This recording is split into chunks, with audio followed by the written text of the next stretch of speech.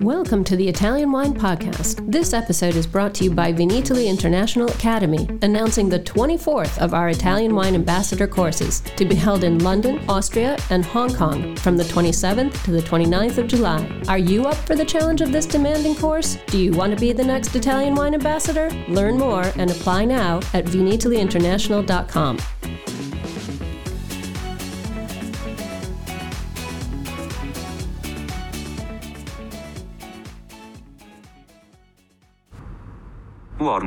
Warning. This podcast contains information in Italian language. I repeat, this podcast contains information in Italian. Cin cin.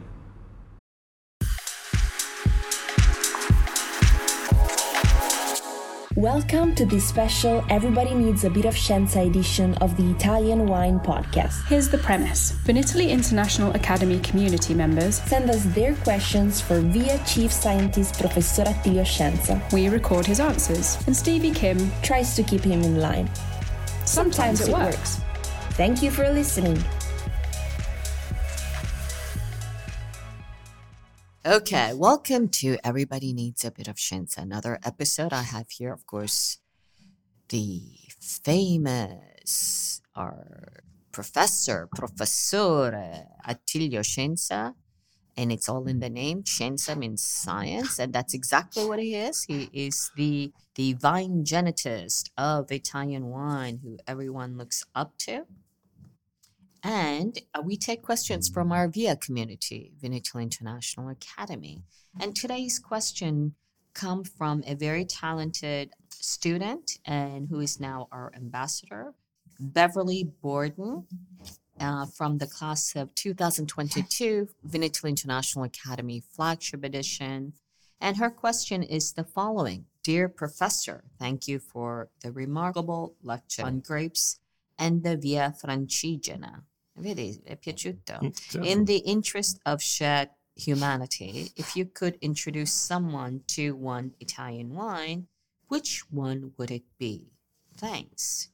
Caro professore, grazie per la straordinaria lezione sull'uva e la Via Francigena.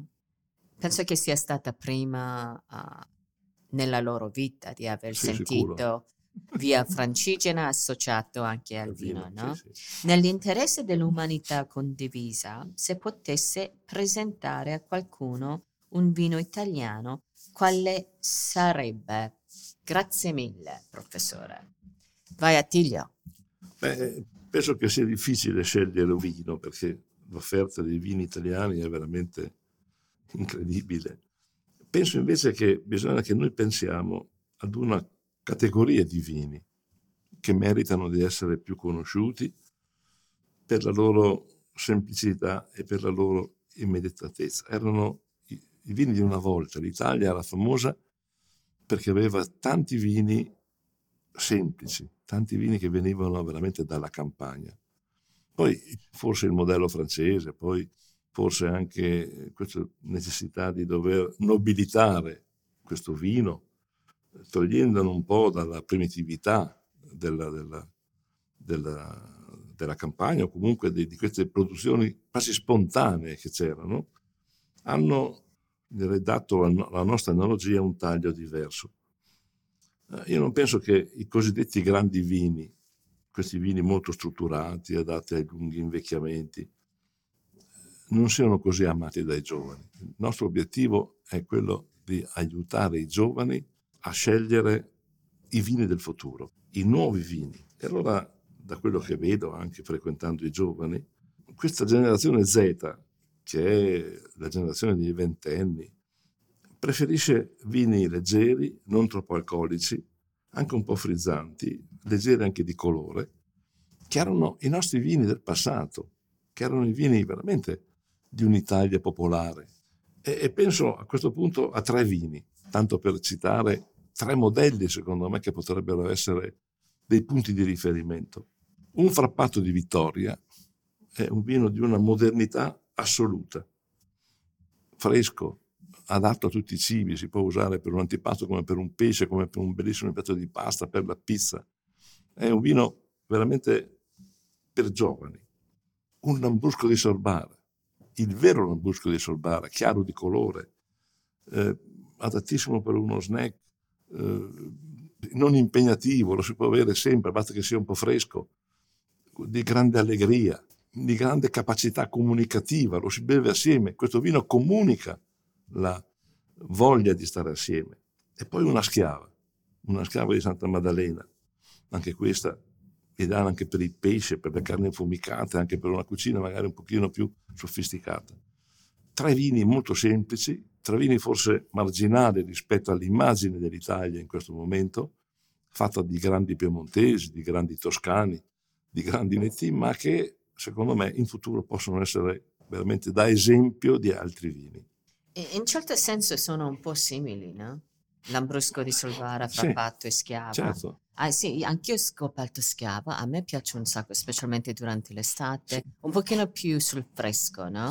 Quindi certo. magari non temperatura ambiente, più fresco Certo. anche a me piace personalmente. Però Attilio, puoi illustrare per noi ignoranti qual è la via Francigena, come la disegno, diciamo, almeno in Italia, così rinfreschiamo. Sì, la via Francigena era un percorso, diciamo così, importante, che aveva però una serie di deviazioni. Noi conosciamo la via Francigena fondamentale, ma conosciamo anche tutte le deviazioni, perché dalla via Francigena si diramavano delle piccole altre strade che andavano in località che non erano toccate solo dalla via Francigena.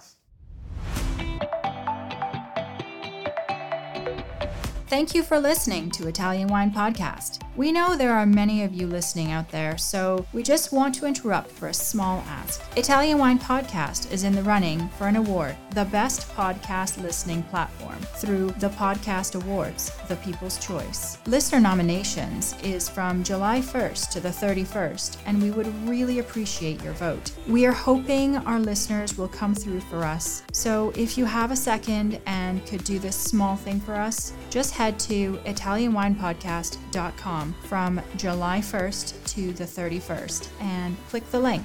We thank you, and back to the show. La via Francigena era rappresentata, e questo è direi emblematico, dal labirinto. L'immagine della via Francigena era il labirinto. Lo si trova ai piedi della colonna della porta principale del Duomo di Lucca. È un basso rilievo in basso ed è un labirinto circolare.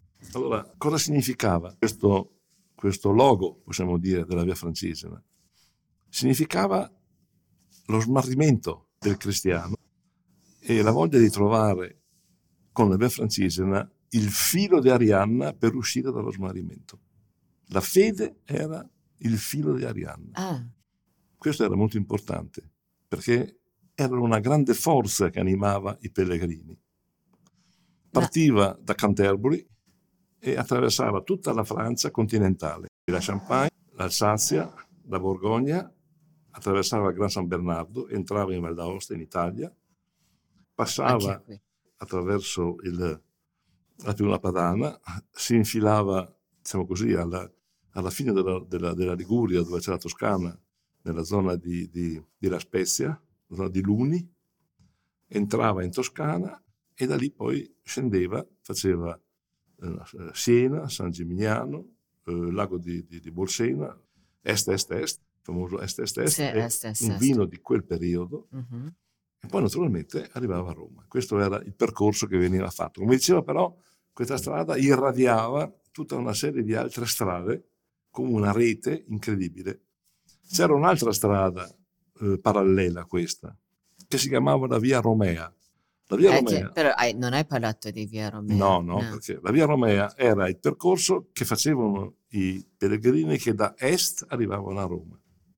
Ok. Entravano a Gorizia, entravano dal Friuli, arrivavano fino a Venezia, poi attraversavano Romea da Roma, andare verso Roma. Romea, non da Romeo e Giulietta. Quindi tutti un po', diciamo, tutte le vie portavano a Roma.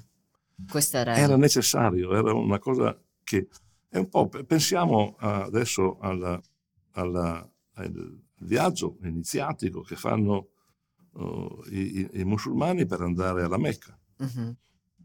Il parallelismo è quello lì. Il viaggio alla Mecca, per visitare questa grande pietra nera della Mecca, questo obbligo annuale che avevano di fare questo pellegrinaggio almeno una volta all'anno o una volta anche nella vita, è la stessa cosa, era questo desiderio di arrivare alle sorgenti, di arrivare alle fonti, perché lì alla fonte c'era l'espiazione del peccato, perché il peccato in fondo era quello che faceva paura e la paura va esorcizzata e il pellegrinaggio era il modo più efficace per esorcizzare la paura.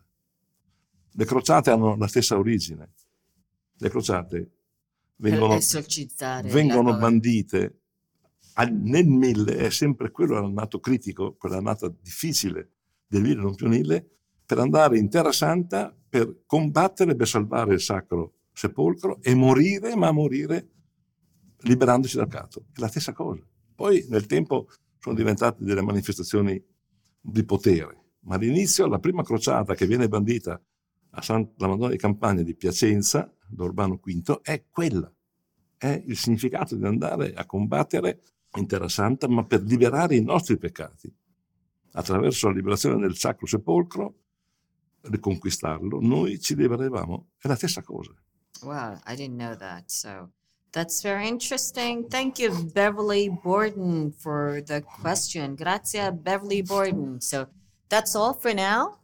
Signing off here for another episode of Everybody Needs a Bit of Scienza with Professor Attilio Scienza, who is also the chief scientist for Venezuela International Academy. He had a chance to meet with the students, and we are answering finally their questions from the flagship edition of 2022. Today we heard from Beverly Bourdin. That's it. It's a wrap. See you next time. Ciao ragazzi. And don't forget to subscribe to Italian Wine Podcast, wherever you get your pods, whether it be SoundCloud, Spotify, iTunes, etc. And we also have a sister channel now. It's called Mama Jumbo Shrimp. That's on YouTube and also, of course, TikTok and everywhere else. So just tune in. And if you have any questions, just pop on to ItalianWinePodcast.com and you'll get all the information. That's it. Ciao ragazzi!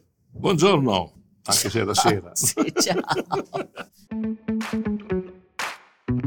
Thanks for listening to this episode of Italian Wine Podcast, brought to you by Vinitaly Academy, home of the gold standard of Italian wine education.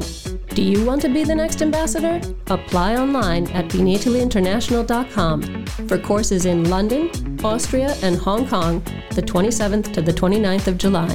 Remember to subscribe and like Italian Wine Podcast and catch us on SoundCloud, Spotify, and wherever you get your pods. You can also find our entire back catalog of episodes at ItalianWinePodcast.com.